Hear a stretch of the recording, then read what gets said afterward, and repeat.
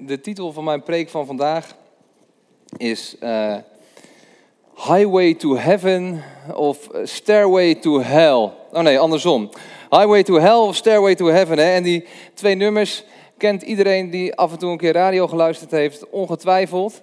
En ik luister graag naar rockmuziek, dus ik luisterde laatst naar Arrow Classic Rock. Dat is zo'n zender die alleen maar oude muziek draait. En hun slogan is muziek met eeuwigheidswaarde. Nou, dat vond ik toch wel toepasselijk. Want, weet je, die twee titels van die liedjes spreken over het leven na de dood. En ik vind het opmerkelijk dat er in de popmuziek een heel aantal liedjes geschreven zijn over de hemel en over de hel. Maar dat ik eigenlijk in preken in de evangelische kerk de afgelopen 37 jaar bijna nooit wat hoor over de hel. Ja, soms wel over de hemel, even kort van daar gaan we heen, later als we groot zijn. Maar niet over de hel. En dat vind ik toch opmerkelijk. En als ik spreek met christenen, dan weten de meeste mensen niet zo goed wat ze met het onderwerp hel aan moeten. En ik eigenlijk zelf ook onvoldoende. En ik heb de afgelopen jaren ook regelmatig mensen gesproken die het idee van de hel dan maar helemaal los zijn gaan laten. En die stellen dat een God van liefde mensen nooit zou veroordelen tot een eeuwigheid in de hel. En misschien hebben we het liever over genezing of over bevrijding en genade, waarin de Heer Jezus vooral onze vriend is. En misschien denken we liever niet na over dingen die schuren of die ongemakkelijk zijn. Misschien lezen we heel selectief de Bijbel of doen we onze oren dicht als sommige dingen voorbij komen in liedjes of in preken. En misschien is dat wel een van de redenen waarom de meesten van ons zo'n lauw leven leven. En een leven wat nauwelijks verschil maakt. Als ik naar mezelf kijk, dacht ik misschien is dat wel iets wat ik nog mis. Hè? En Paulus schreef ruim 2000 jaar geleden al heel helder in zijn brief naar Timotheus.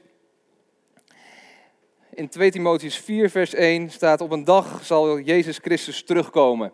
Hij is de koning en hij zal dan oordelen over de levenden en de doden. Namens God en Jezus Christus zeg ik je daarom dringend: vertel de mensen het woord, dring bij ze aan of het jou nu goed uitkomt of niet. Leg de mensen uit wat ze verkeerd doen, voed hen op met veel geduld in het geloof. Want er komt een tijd dat de mensen niet meer zullen willen luisteren naar de gezonde waarheid van het geloof, omdat ze liever andere dingen horen. Zullen ze zelf leraren uitzoeken die hen leren wat ze graag willen horen. Ze zullen niet meer willen luisteren naar de waarheid, maar alleen maar naar verzinsels. Dat vind ik een goede waarschuwing. Dus daarom heb ik mezelf de afgelopen maanden tot taak gesteld om mijn gedachten rondom het oordeel en de hel op orde te krijgen. En ik geloof dat we dit onderwerp niet mogen laten liggen als we het volle evangelie van de Heer Jezus willen begrijpen. En al helemaal niet als we een leven van betekenis willen hebben. En tegelijkertijd besef ik me dat een aantal van jullie misschien is opgegroeid in een kerk met een geloof van hel en verdoemenis, waarin vooral angst gehoorzaamheid moest afdwingen en je altijd bleef twijfelen over je eindbestemming. Ik hoop dat ik vandaag een ander perspectief kan laten zien. Het maakt me overigens ook niet zo heel erg uit hoe we het noemen, hè? De hel of de eeuwige dood. En ik wil ook geen theologische verhandeling gaan houden over wat er nou precies gebeurt als je dan dood bent en in welke staat je het laatste oordeel moet afwachten of iets. En hoe die hel er dan precies uitziet. Hè? Sommige christenen vinden het heerlijk om daarover te discussiëren. Van is het een plek in een andere dimensie of is het in de aarde of hoeveel graden zou het zijn. En het is heel eenvoudig om jezelf te verliezen in discussies over details. En volgens mij is dat onze valkuil als we het grote plaatje niet onder ogen durven te komen. Dan gaan we ons richten op die details. En in de psychologie noemen we dat vermijding. Het is daarom mijn gebed vanochtend dat de Heere God zijn licht zal laten schijnen in onze harten door zijn woord heen.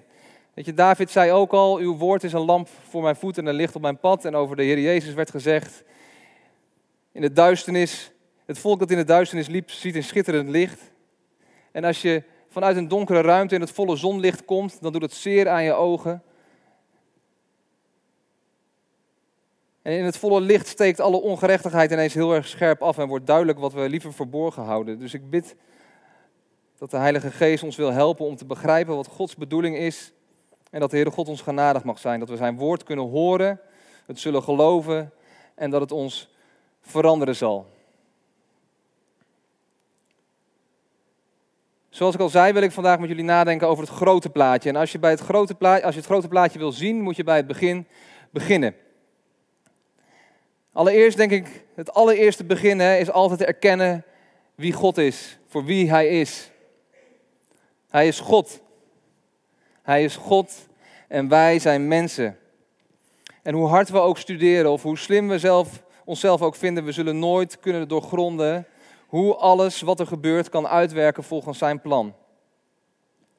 Net zo min als de klei kan bevroeden wat de wil van de pottenbakker is, in die gelijkenis.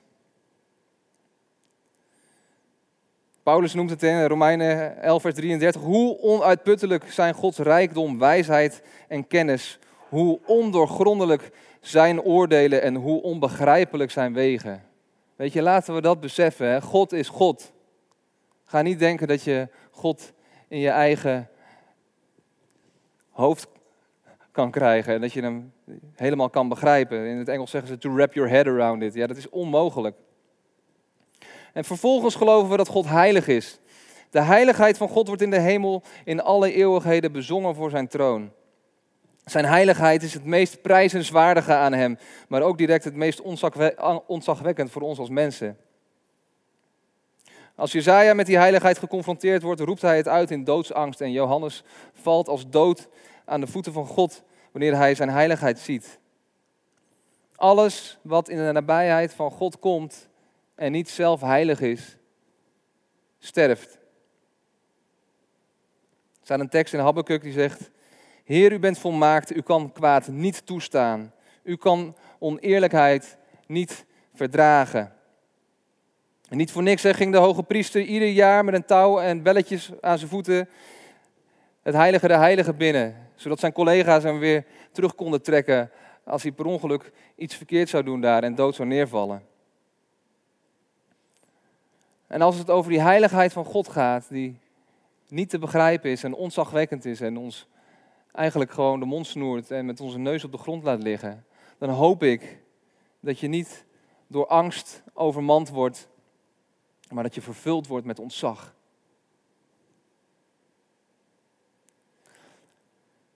Deze God, die vanwege zijn natuur in zijn nabijheid enkel kan tolereren wat op dezelfde manier heilig is, schiep de aarde en de mens vanuit een intens verlangen om wezens te maken die op hem leken, waar hij een relatie mee kon aangaan. We geloven dat de mens geschapen is om in relatie te zijn met God de Vader, met Jezus zijn Zoon en met de Heilige Geest. Dat we gemaakt zijn zodat God zijn perfecte liefde in ons kon uitgieten. In volmaakte harmonie met hem.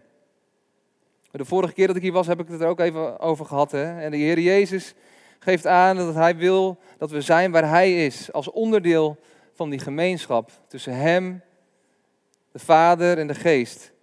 We zijn bestemd om dezelfde liefde te ontvangen als Jezus voor de Vader heeft en de Vader voor de Zoon en de Heilige Geest voor allebei. En zo was het ook aan het begin van de schepping. God wandelde met Adam en Eva door de tuin die hij voor hen gemaakt had. En het was hemel op aarde. Geen ziekte, geen dood, geen pijn, geen lijden, geen onrechtvaardigheid waren realiteit op dat moment. Totdat we besloten dat dat niet goed genoeg was. Het moment dat we besloten te luisteren naar een andere stem dan die van God en het heft in eigen hand te nemen, toen we hem de rug toekeerden en ervoor kozen als God te willen zijn. Toen we zijn woord in de wind sloegen, gebeurde er wat hij beloofd had. God had gezegd, van die boom mogen jullie niet eten, jullie mogen hem zelfs niet aanraken, want anders zullen jullie sterven. En dat was niet bedoeld als straf onder de mond van ik zal ze eens laten zien wat er gebeurt als ze niet luisteren.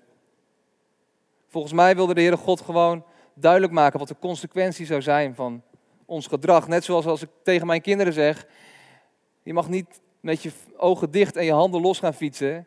Dus het niet omdat ik een nare vader ben, maar omdat ik weet wat er gebeurt. Dan roep ik geen lijden over ze af, maar dan confronteer ik ze met die consequenties.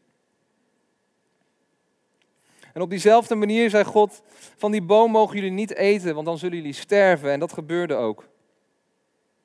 Wij werden van de nabijheid van God uitgesloten. De dood deed zijn intrede en de geschiedenis getuigt ervan dat ons leven vanaf toen werd getekend door misbruik, pijn, lijden, ziekte en de dood. En om met God in het reine te komen en om weer in zijn nabijheid te kunnen komen, werd de wet gegeven. Een lijst met regels en voorschriften waar geen enkel mens ooit aan voldaan heeft. Op één iemand na. Gelukkig. God wist al lang dat wij onze eigen redding niet konden bewerken en op eigen kracht zouden kunnen terugkeren in zijn nabijheid. En dat brengt ons bij het evangelie van Jezus. En de tekst die als je meer dan 2 keer in de kerk bent geweest al kent is Johannes 3 vers 16. En daar staat, want God houdt zoveel van de mensen dat hij zijn enige zoon aan hen heeft gegeven. Iedereen die gelooft zal niet verloren gaan, maar zal het eeuwige leven hebben. Dat is het goede nieuws. Hè? Als we de Heer Jezus geloven, hebben we eeuwig leven en kunnen we dus voor altijd bij hem zijn. Dan komt er een einde aan alle ziekte, pijn en lijden. Maar zelfs in deze teksten, die we allemaal uit ons hoofd kennen, staat het alternatief. Iedereen die niet in hem gelooft, zal verloren gaan. En die waarheid is even waar als de liefde en de genade en de genezing en de bevrijding waar we het zo graag over hebben.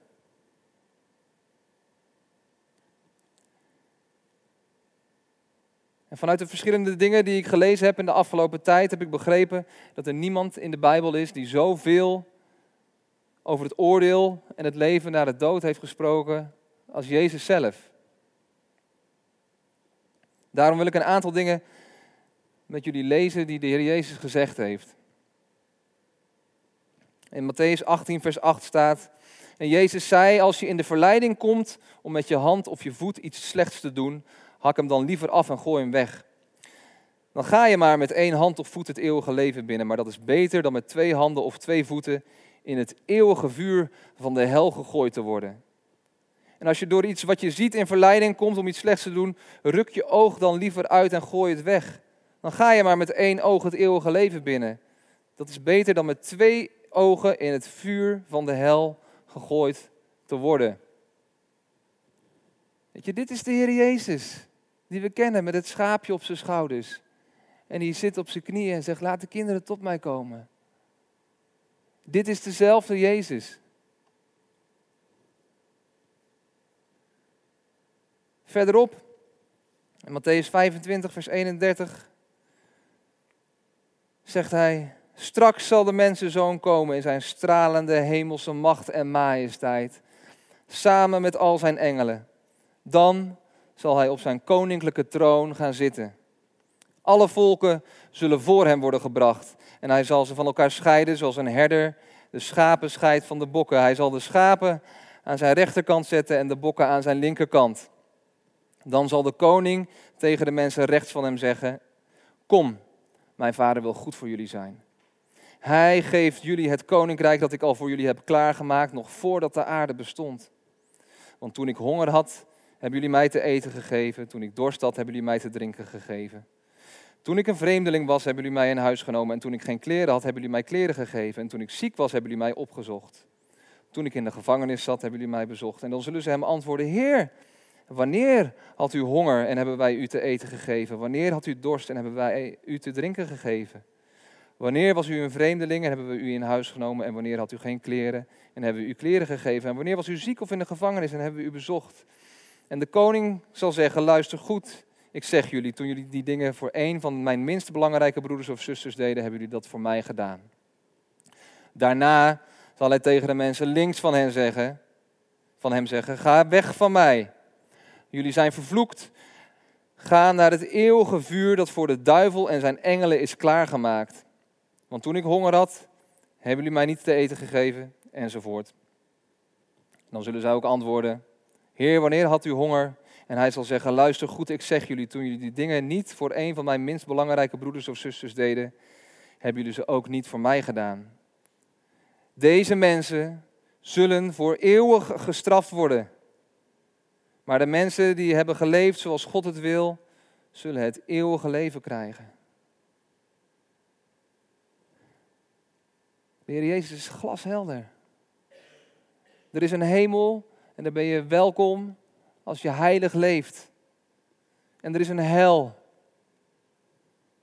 voor als je niet heilig leeft. En als je niet leeft zoals God het wil, is de consequentie om voor eeuwig verstoken te zijn van zijn aanwezigheid op de plek die voor de duivel en zijn demonen is voorbereid.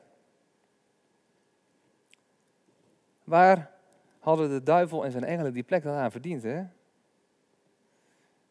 Even een klein uitstapje naar Jesaja 14, waar staat: Morgenster, zoon van het ochtendlicht, wat ben je diep gevallen. Jij die over de volken heerste, bent neergeslagen.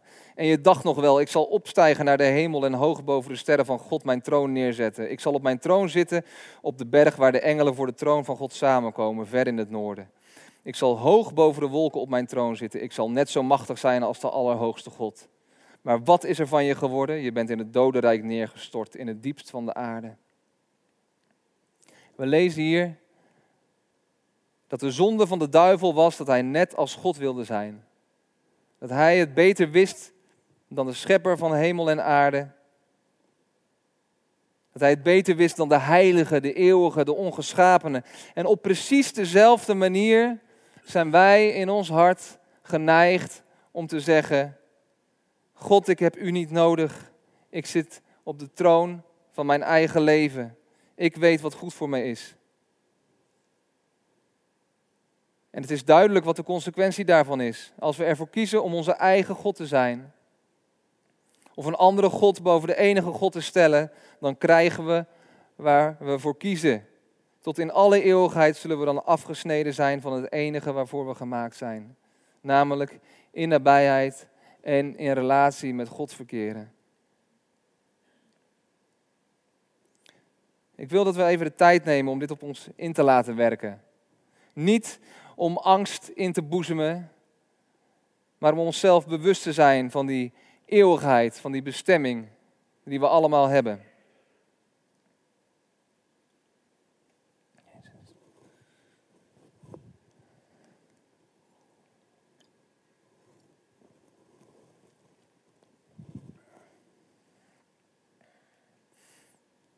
Als ik naar mezelf kijk, ben ik eigenlijk altijd druk met wat mij in het hier en nu bezighoudt. Met mijn eigen worstelingen en mijn pijn, of het lijden waar vrienden doorheen gaan. De gebrokenheid van de wereld die zo enorm op me af kan komen. Dan ben ik eigenlijk helemaal niet zo bezig met die eeuwigheid.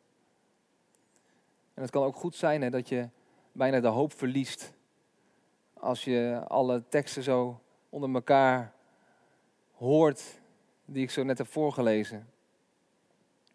En waarschijnlijk roept alles in je: ja, maar zo heilig kan ik toch helemaal niet leven? Dat hoop ik maar. Want als je denkt dat je het wel kunt, ben je nog veel verder van huis. Maar goed, zoals ik al eerder zei, God heeft niet de wet gegeven en het daarbij gelaten. Nee, hij zond zijn zoon. En Paulus vat de belangrijkste gebeurtenis van de geschiedenis samen met de volgende woorden. In Romeinen 5 vers 18 staat: dus door één ongehoorzame daad werden uiteindelijk alle mensen schuldig en verdienden ze de dood. En door één gehoorzame daad zijn alle mensen vrijgesproken van schuld, zodat ze kunnen leven. Door de ongehoorzaamheid van één mens, Adam, zijn alle mensen schuldig geworden. En door de gehoorzaamheid van één mens, de Heer Jezus, zijn alle mensen vrijgesproken van schuld. En iets verderop, in Romeinen, of iets eerder in Romeinen 3 vers 22 staat: iedereen kan nu vrijgesproken worden door te geloven in Jezus Christus. Het maakt voor God niet uit wie of wat je bent. Want alle mensen zijn ongehoorzaam aan God. En daarom moeten alle mensen leven zonder de heerlijke aanwezigheid van God in hun leven. Maar door Gods liefdevolle goedheid worden ze vrijgesproken van hun schuld. Niet omdat ze dat verdienen, maar dankzij Jezus Christus. Dus als je gelooft in Jezus, als je kiest voor Hem, als je je leven aan Hem overgeeft, ben je vrijgekocht van alle schuld. Dan is er geen wet meer. En dan is er dus ook geen twijfel over je eindbestemming. Dan ga je iedere dag van je leven Hem navolgen en dan groei je hier op aarde al in intimiteit met Hem om uiteindelijk in eeuwigheid met Hem te leven. Ik hoop dat jullie dat allemaal weten en geloven. Ik hoop dat dit besef alle angst uit je leven doet verdwijnen en iedere zorg over waar je heen zult gaan als je dood bent zal weggaan. Als jij gelooft in Jezus en Hem wil volgen, hoef je geen angst meer te hebben voor de hel. Ik geloof dat het Gods absolute verlangen is dat alle mensen kiezen voor Hem en voor altijd in zijn heerlijkheid zullen zijn. Maar ik ben nog niet klaar. Ik wil nog graag nadenken met jullie over wat er gebeurde aan het kruis. Weet je, we kennen allemaal het verhaal. Binnenkort is het weer Pasen. En we lezen altijd, de Heer Jezus heeft heel letterlijk alle consequenties gedragen van onze ongehoorzaamheid aan God. En het is belangrijk om daarbij stil te staan als je een goed perspectief wil krijgen volgens mij op de hemel en op de hel. Aan het kruis heeft Hij lichamelijk geleden en is Hij lichamelijk gestorven, maar we lezen niet dat Hij geroepen heeft, auw, het doet zo'n pijn, die spijkers zijn zo hard en ik hang hier al zo lang. Wat ons vertelt dat Hij aan het kruis de volle consequentie moest verduren van onze zonde en ongerechtigheid, is omdat Hij uitriep, mijn God, waarom heeft U mij verlaten? Kun je het je voorstellen? Jezus die volledig God was en, zo te zeggen, gewend was aan die nabijheid van God, van eeuwigheid terug tot eeuwigheid. Jezus die niets anders gekend had dan zijn relatie met de Vader en de Geest. En die van eeuwigheid tot eeuwigheid liefde aan God gaf en terugkreeg. Hij werd compleet afgesneden van de nabijheid van die bron van liefde en leven. Hij werd daadwerkelijk van God verlaten. En heeft het volledige oordeel van onze zonde over zich heen gekregen. Hij ging de dood in. Hij ging voor jou en voor mij naar de hel, zodat wij niet hoeven te gaan. Laten we dan alsjeblieft niet aankomen met argumenten als een God van liefde zou het nooit toestaan dat er iets bestaat zoals de hel. Als dat zo is, dan is Jezus voor niks, heeft Hij voor niks geleden en is Hij voor niks gestorven. Maar Hij is niet voor niks gestorven. Sterker nog, Hij is niet doodgebleven. We hebben het nog gezongen, hè? Hij is niet doodgebleven. De Bijbel leert ons dat doordat Hij een heilig offer was, een smetteloos lam, de dood hem niet in zijn greep kon houden. Hij is weer opgestaan en Hij leeft voor eeuwig en wij mogen ook voor eeuwig leven als we bij Hem horen. En dat is het allerbeste nieuws wat je ooit kan horen. En dat weet je waarschijnlijk best hè, als je hier zit. Maar is het ook realiteit in je leven? Neem je eigen geloof eens onder de loep. Hoe zie jij de Heer Jezus? Is Hij vooral een goed voorbeeld? Een persoon om meer op te willen lijken, omdat Hij zoveel liefde had en zo vol vergeving was? Of geloof je dat als je in Hem gelooft en probeert te leven naar Zijn wil, dat je krijgt wat je hartje begeert? Is dat de hele rol die Jezus krijgt in jouw leven? Als dat zo is, heb je er maar weinig van begrepen, ben ik bang. We hebben Jezus nodig hè, als verlosser van onze ongerechtigheid en als onze bemiddelaar voor de Heere God. En alleen door Hem kunnen we er zeker van zijn dat we voor eeuwig in de nabijheid van God kunnen zijn. We hebben helemaal geen welvaartsevangelie, we hebben een evangelie van redding. En ik geloof dat het absoluut een noodzaak is dat we doordrongen zijn van het feit dat we bedoeld zijn voor de eeuwigheid. Zoals ik al zei, als ik naar mezelf kijk, ben ik me daar zo weinig bewust van. En vergeet ik dat bijna dagelijks. Dus ik stel je die vraag nogmaals, wat is je eindbestemming? Is het een stairway to heaven of een highway to hell?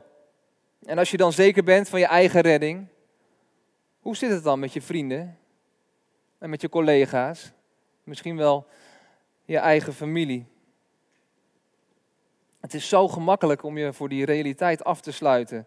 Want als je hem onder ogen komt, is hij bijna niet te verdragen. En als ik mijn eigen leven in het licht van de realiteit, van de eeuwigheid bekijk, worden alle dingen waar ik me op dit moment zorgen over maak, ineens heel klein. En als ik me besef dat er zoveel mensen zijn die ik dagelijks tegenkom, die Jezus niet kennen, en misschien wel onderweg zijn naar een eeuwigheid waarin ze afgesneden zijn van die nabijheid van God, dan raakt me dat.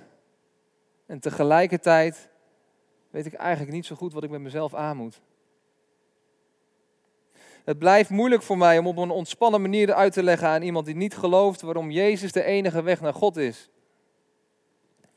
Maar dat ik het moeilijk vind, betekent niet dat ik het maar naast me neer moet leggen. Het is geen excuus om me dan maar te richten op een slap aftreksel van het evangelie, waarin de heiligheid en de rechtvaardigheid van God geen plek hebben en er alleen maar plaats is voor liefde. Als je kijkt naar de apostelen in het Nieuwe Testament, dan waren ze doordrongen van dit perspectief op de eeuwigheid en de noodzaak om dat aan iedereen te vertellen. En we weten allemaal wat ze dat gekost heeft.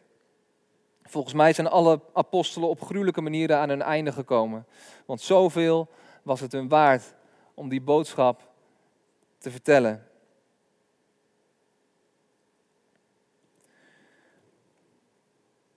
Ik wil gaan afsluiten. Ik weet niet hoe je hier vandaag zit, hoe je geluisterd hebt. En misschien was het allemaal wel gesneden koek voor je. En heb je niks nieuws of ongemakkelijks gehoord. Super fijn. Dan maakt jouw leven een verschil in de wereld. En dan zou ik zeggen, ga zo door en neem andere mensen daarin mee. Misschien heb je wel dingen gehoord die je vroeger gehoord hebt en graag wilde vergeten omdat ze te veel angst aanjagen. Of schuld of schaamte. Dan wil ik je uitnodigen om naar de Heer Jezus toe te gaan. Met die schaamte, met die schuld, met die angst. Hij heeft het allemaal voor jou gedragen. Ook die schaamte, die angst en die schuld, zodat je in eeuwigheid bij hem kan zijn. En misschien hebben alle dingen die ik gezegd heb jou helemaal niet overtuigd. En ben je misschien wel boos over wat je gehoord hebt. Dat zou best kunnen, want mijn manier van spreken schiet tekort. En tegelijkertijd ben ik ervan overtuigd dat de Heere God zijn waarheid wil laten zien. En daarom wil ik je vragen of je hier deze week zelf met God over in gesprek wil gaan. Ik wil met jullie bidden.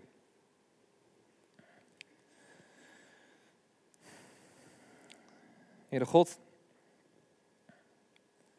Heer, u weet hoe we hier zitten. Heer, u weet hoe de dingen die ik gezegd heb hier zijn geland deze ochtend. Heer, en ik dank u, Heer, dat u uw waarheid altijd zal laten overwinnen, Heer.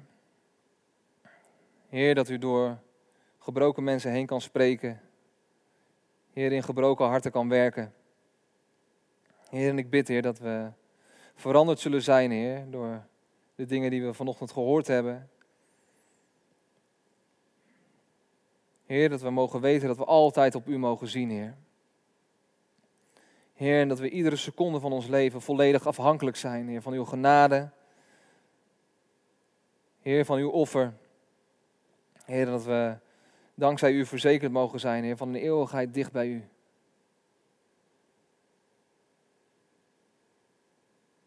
Heer, mochten er dingen zijn in onze harten, Heer, die we moeten belijden. Heer, de halve waarheden, Heer, of leugens. Heer, we willen ons daarvan bekeren op dit moment. Heer, we willen u aanbidden, Heer, voor wie u bent, Heer. Heer, en niet als aaibare kinderbijbel, Heer Jezus. Heer, maar als de koning van de eeuwen. De schepper van hemel en aarde. Het woord van God, Heer. U bent onze aanbidding waard, Heer. En al kunnen we u niet begrijpen en zullen sommige dingen ons tegen de borst stoten in onze moderne gedachtegangen, Heer. Heer, dan nog zegt dat meer over ons dan over u, Heer. Heer, want u bent goed. Heer, u bent heilig, Heer, maar boven alles bent u God. Heer, wilt u ons dichter naar uw hart toetrekken, Heer. Heer, wilt u ons veranderen. En wilt u ons hart aanraken, Heer, voor iedereen die u nog niet kent. Heer, zodat we in de wereld zullen zijn, Heer. Niet in de kerk, maar in de wereld. Heer, en zullen getuigen van wie u bent. Heer, op een manier die bij ons past. Heer, en op die manier mensen in uw eeuwige licht brengen. In Jezus' naam. Amen.